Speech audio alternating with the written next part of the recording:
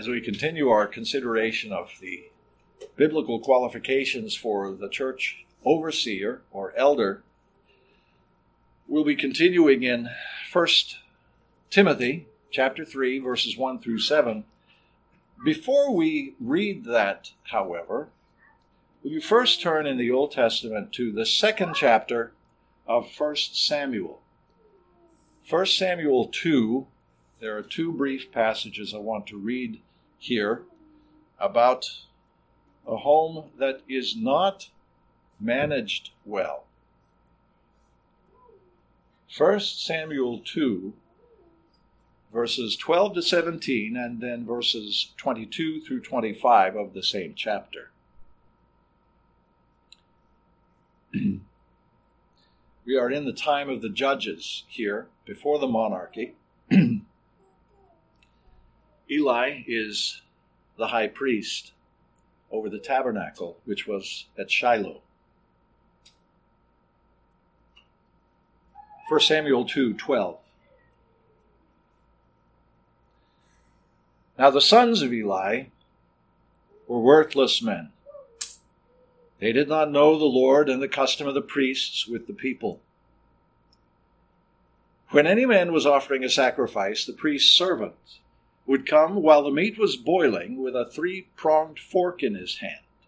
Then he would thrust it into the pan or kettle or cauldron or pot. All that the fork brought up, the priest would take for himself.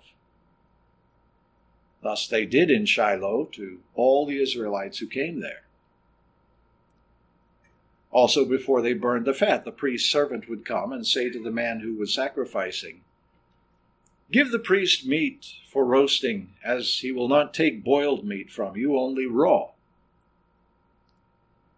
If the man said to him, "They must surely burn the fat first, and then take as much as you desire," then he would say, "No, but you shall give it to me now, and if not, I will take it by force." Thus the sin of the young men was very great before the Lord, for the men despised the offering of the Lord.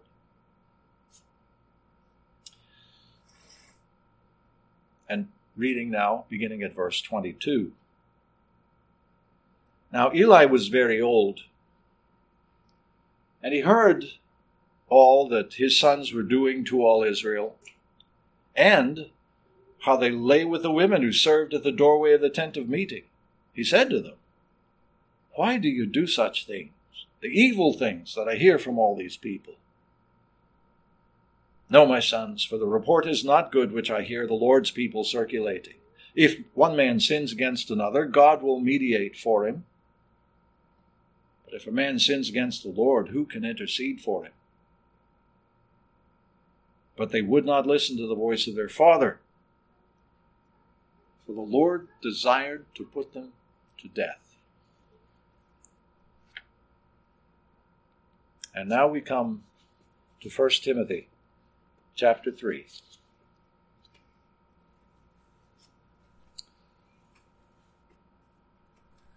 Paul writes, "It is a trustworthy statement. If any man aspires to the office of overseer, it is a fine work he desires to do. An overseer then must be above reproach, the husband of one wife, temperate, prudent, respectable, hospitable, able to teach, not addicted to wine or pugnacious, but gentle, peaceable, free from the love of money. He must be one who manages his own household well, keeping his children under control with all dignity. But if a man does not know how to manage his own household, how will he take care of the church of God? And not a new convert, so that he will not become conceited and fall into the condemnation incurred by the devil. And he must have a good reputation with those outside the church, so that he will not fall into reproach and the snare of the devil. Amen. Let us pray. Our Heavenly Father, we thank you for the gift of your word. We pray that we would be instructed by it. We recognize and confess to you our own blindness and stubbornness and slowness of heart to believe. We ask that you would, by your Spirit, clear our minds and enable us to see the glory of your church and the Lord in the church. Grant this, we pray, through Jesus, our Redeemer and King. Amen. I want to draw your attention to the Apostle's guidance here in his first letter to Pastor Timothy, chapter 3.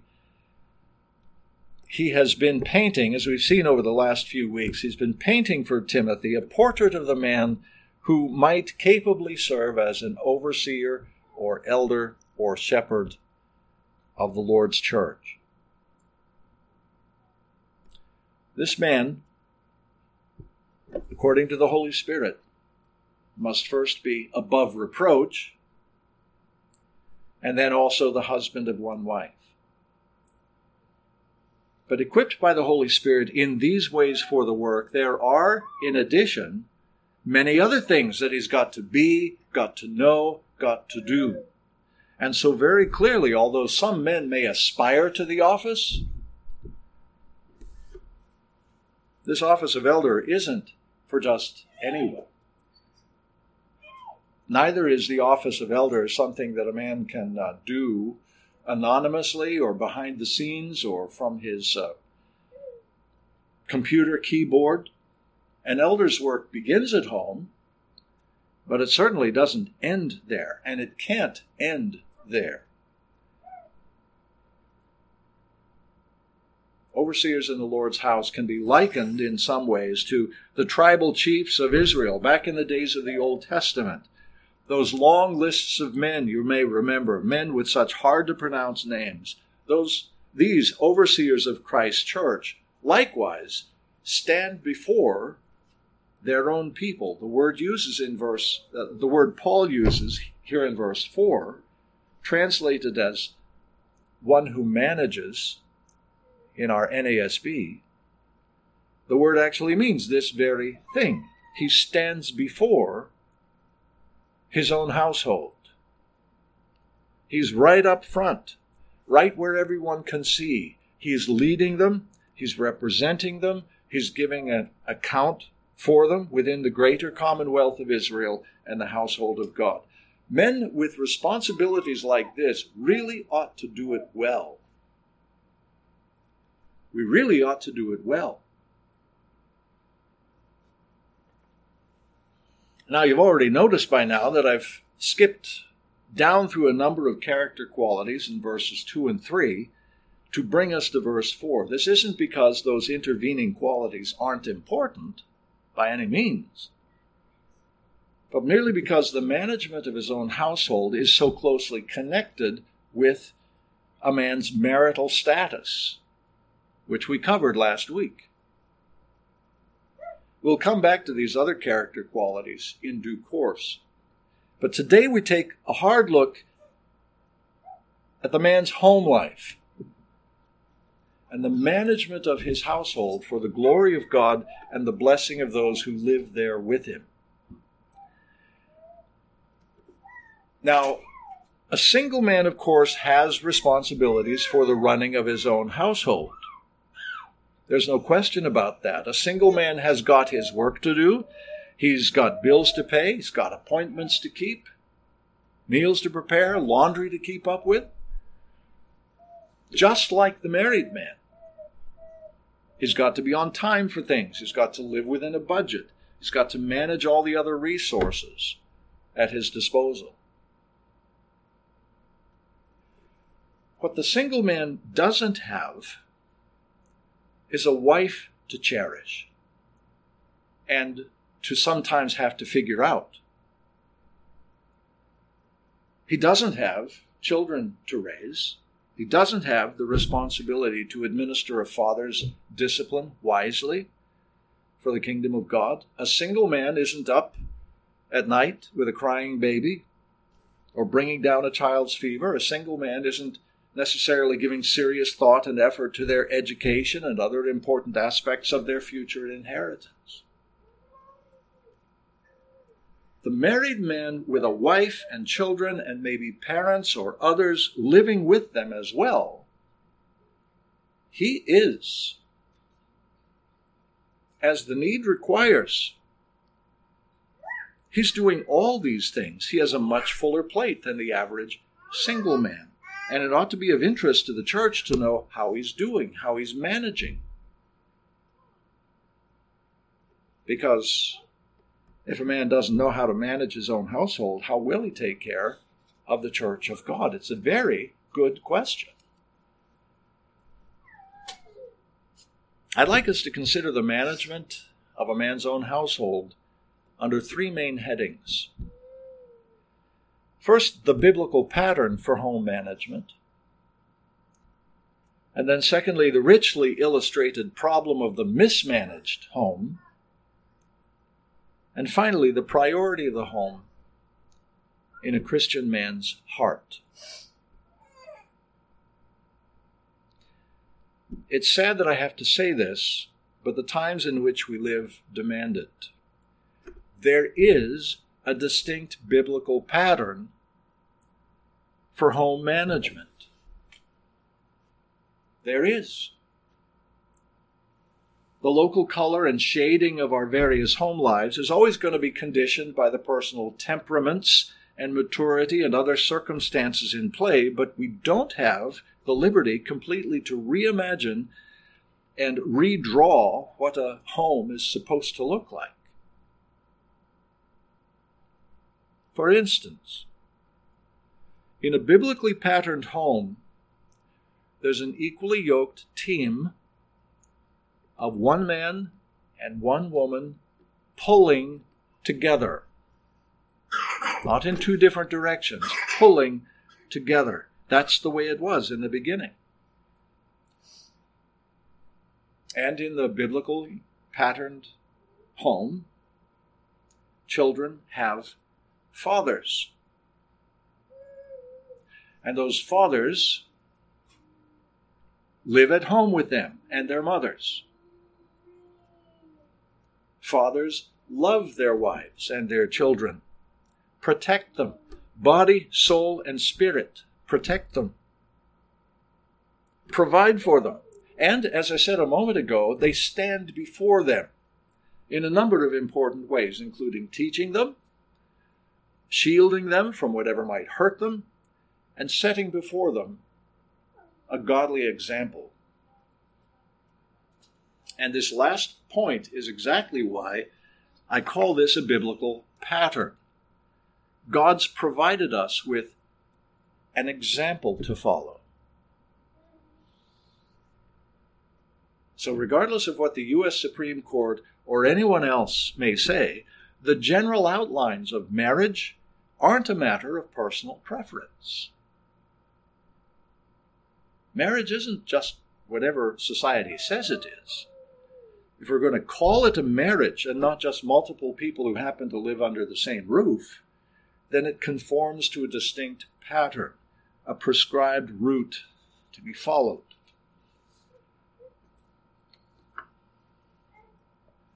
A Christian man and woman on their wedding day, being wise, wanting to start out their life together on the right foot, they bear in mind that they're not the ones who thought this up. And they don't make up the rules for this marriage as they go.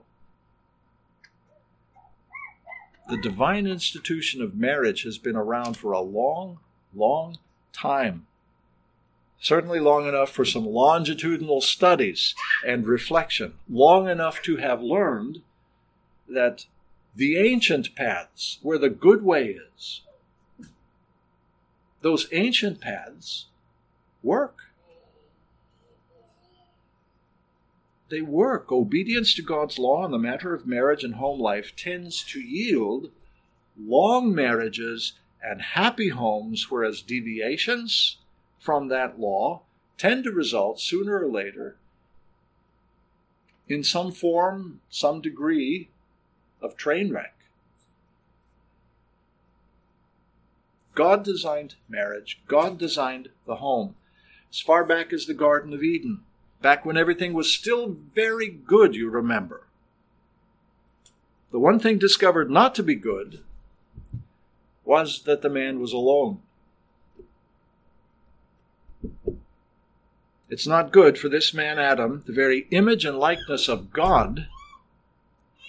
It's not good that he be alone. That's not something Adam decided. God did. Because the triune God within his own being isn't alone. Before the world was, God himself was in a loving relationship with like-minded persons. Father, Son, Spirit. And man created in his image must have some way to reflect that love, that joy of relationship with someone who corresponds to us, someone suitable for us. I want you to think about this expression that Paul uses in verse 15 and elsewhere in his letters. He says that he's writing to Timothy, and this is really his reason for this letter, the whole letter. He says, I write so that you may know how one ought to conduct himself in the household of God, which is the church of the living God, the pillar and support of the truth. So the church is the household of God.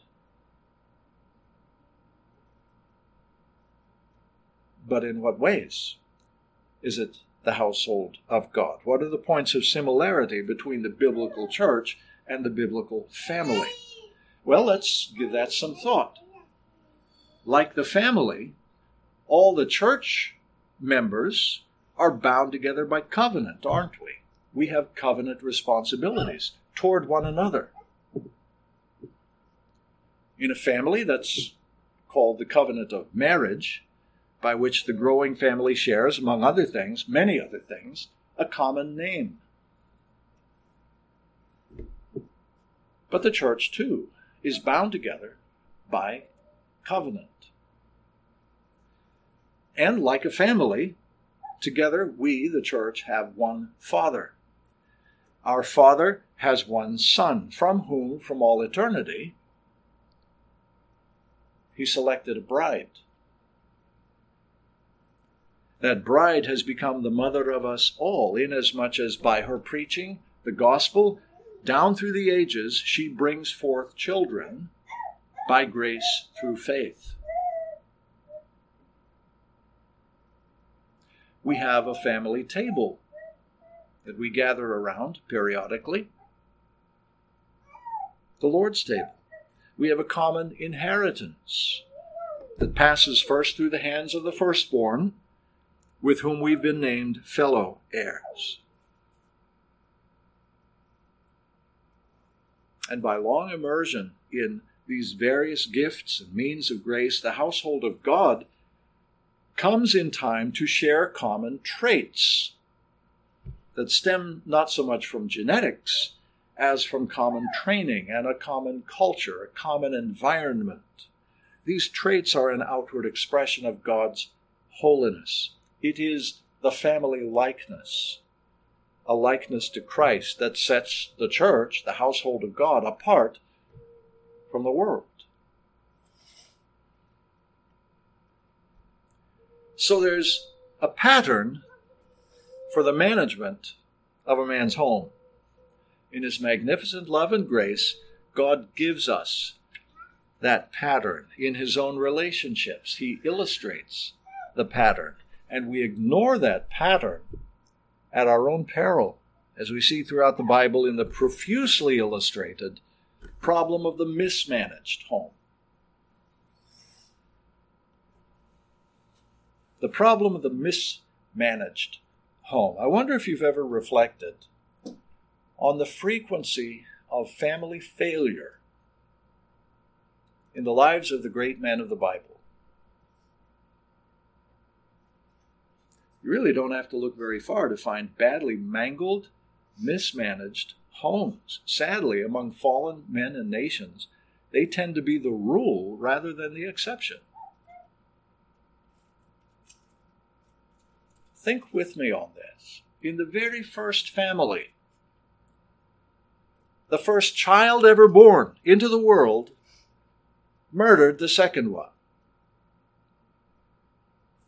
his brother. Within 6 generations, men were taking multiple wives. The record of Noah's life, righteous Noah, the record of his life gives us a glimpse into the significant moral fault lines of his own family. The copious material that we have on the family lives of the patriarchs, Abraham, Isaac, and Jacob, and those sons of Jacob, all of it's true, and none of it's especially flattering, which is an understatement. None of it's especially flattering as to their family lives. Eli's family, as we read, forfeited the high priesthood in the days of the judges because his sons Hophni and Phinehas were such notorious rascals. And sadly, the character even of Samuel's sons, the prophet Samuel, his sons Joel and Abijah were such that the people begged for an end to the judges. They were begging for a king, so they wouldn't have judges like Joel and Abijah reigning over them. But once they had their king, did that king himself exemplify for the people what a man's family and a man's royal dynasty, in his case, what it ought to be? Did he carefully adhere to the law of Deuteronomy 17:17, that a king not multiply wives for himself, lest his heart turn away? The fact of the matter is that before King David left his first capital at Hebron after 7 years there, David had taken at least 7 wives, 6 of whom bore him children. And then moving his capital to Jerusalem brought him yet another wife, Bathsheba, and with her acquisition the absolute disaster that was David's family was complete. Solomon brought family disaster to whole new levels with his 700 wives and 300 concubines, each with her own set of detestable idols. I suppose maybe you have reflected on this too as you have read this in the scripture. I have wondered, do you suppose that a man with 700 wives and 300 concubines would even know the names of his own children? Would he even recognize them when he saw them? It's no wonder that as an old man, Solomon wrote so much on the lost opportunities and folly and vanity of life, because he had made such a terrible mess of his own.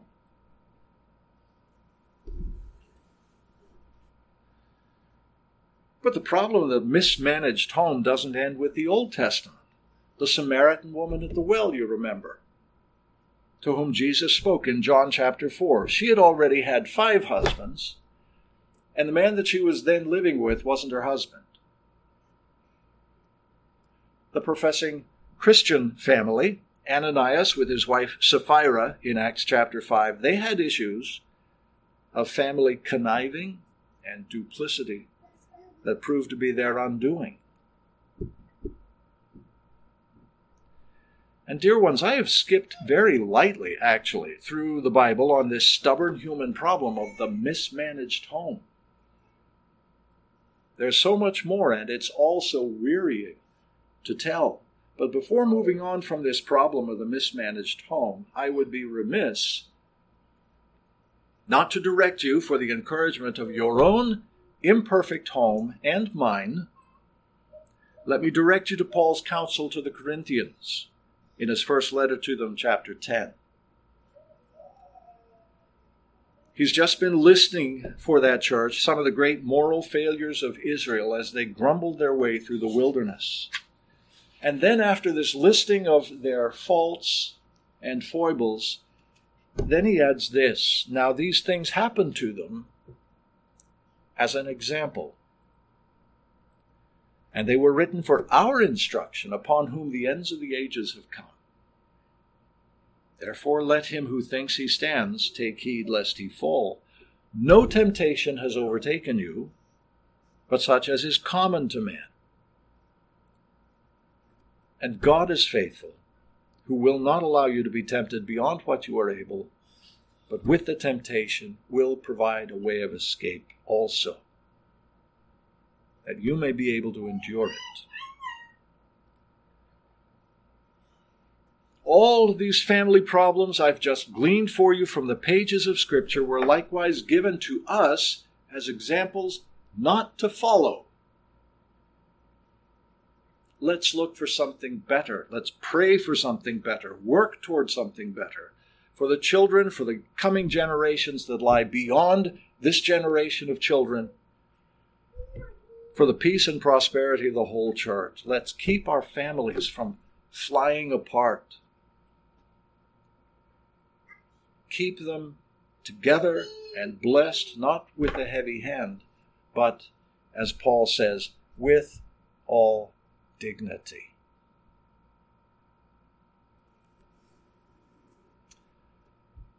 If your own home seems to be humming right along at the moment, as it should, we should give thanks, but nevertheless exercise vigilance and take heed lest we fall. If, on the other hand, you find your home life to be presently in some state of disrepair, some state of discontentment or unhappiness, let's take heart that whatever our faithfulness to duty in the home, God is faithful. God is faithful. Let's take heart that He has all the answers we need for the proper management of our homes, and that He freely offers those answers in His Word.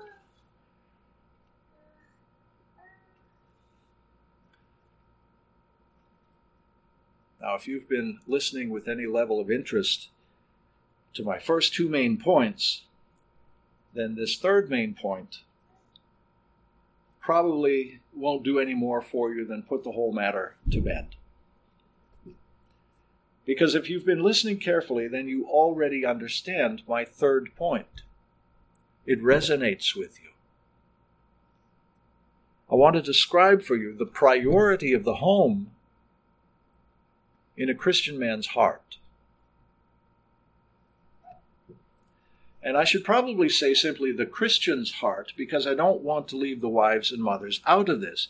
You are subject, the women, the wives, the mothers of God's people are subject to the same siren's song of our lost culture that we men are. The siren's song that lures us out of our homes and out there, out into the more glamorous, lucrative world of business and career, promotions, adventure. The song that turns wives and mothers into practicing feminists and their little children into practicing orphans. But I speak today on the subject of a man's qualifications for elder. And I speak as a man who spent 27 years in the Army chaplaincy, about a third of which was active duty time. And out of those 9 years or so of active duty, I spent 5 years, all told, on 3 different continents, deployed here and there, away from my family. And in some times, in retrospect, I ask myself, would I do it all over again? And that's hard to say. It's hard to say whether I would do it all over again that way. At the time, it seemed to be the best way to provide for my family's material needs. But then, after all, life is more than food, and the body than clothing. The simple fact is that children need their father, and their father needs them. A Christian man's home isn't just wherever in the desert he happens to pitch the tent. His home is where his family is. A sense of duty to country, a sense of duty to corporation may call us away from that family for a while, but it's a compelling sense of a higher duty that calls us back again, and soon. There's work to be done there in the home. There always is. And it's not work that can be done or ought to be done on the margins of a man's life. It's work that constitutes the very center and purpose of it.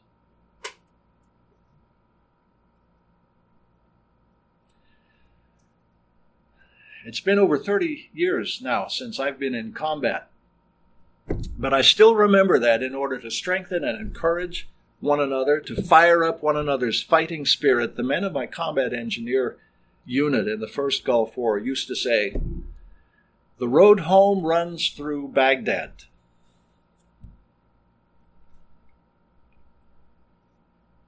What is it that drives men to do valiant things? What is it that drives men to vanquish the enemy?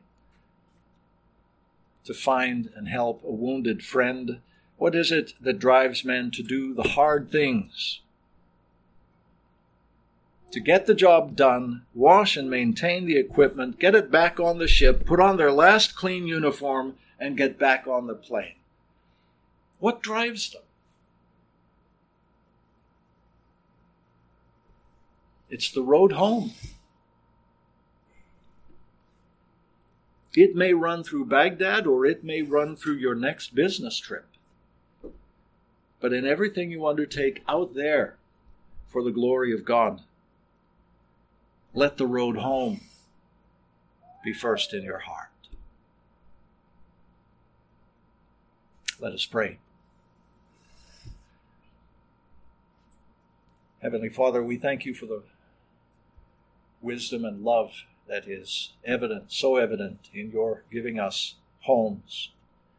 We pray that your blessing would be upon our homes, that we would each understand the biblical pattern and make ourselves conformable to it within our homes, that men may love their wives and their children, that all of the duties that your word ascribes and prescribes to us, to each member of the home, that we would be careful to observe it. We pray this because we know that in obedience is blessing. We thank you for your law, and not only your law, but the many examples you give us in your word, historical examples of those who have done well and those who have failed miserably. Grant that we will learn from them, pay attention to them, for our blessing and the blessing of our children. In Jesus' name we ask. Amen.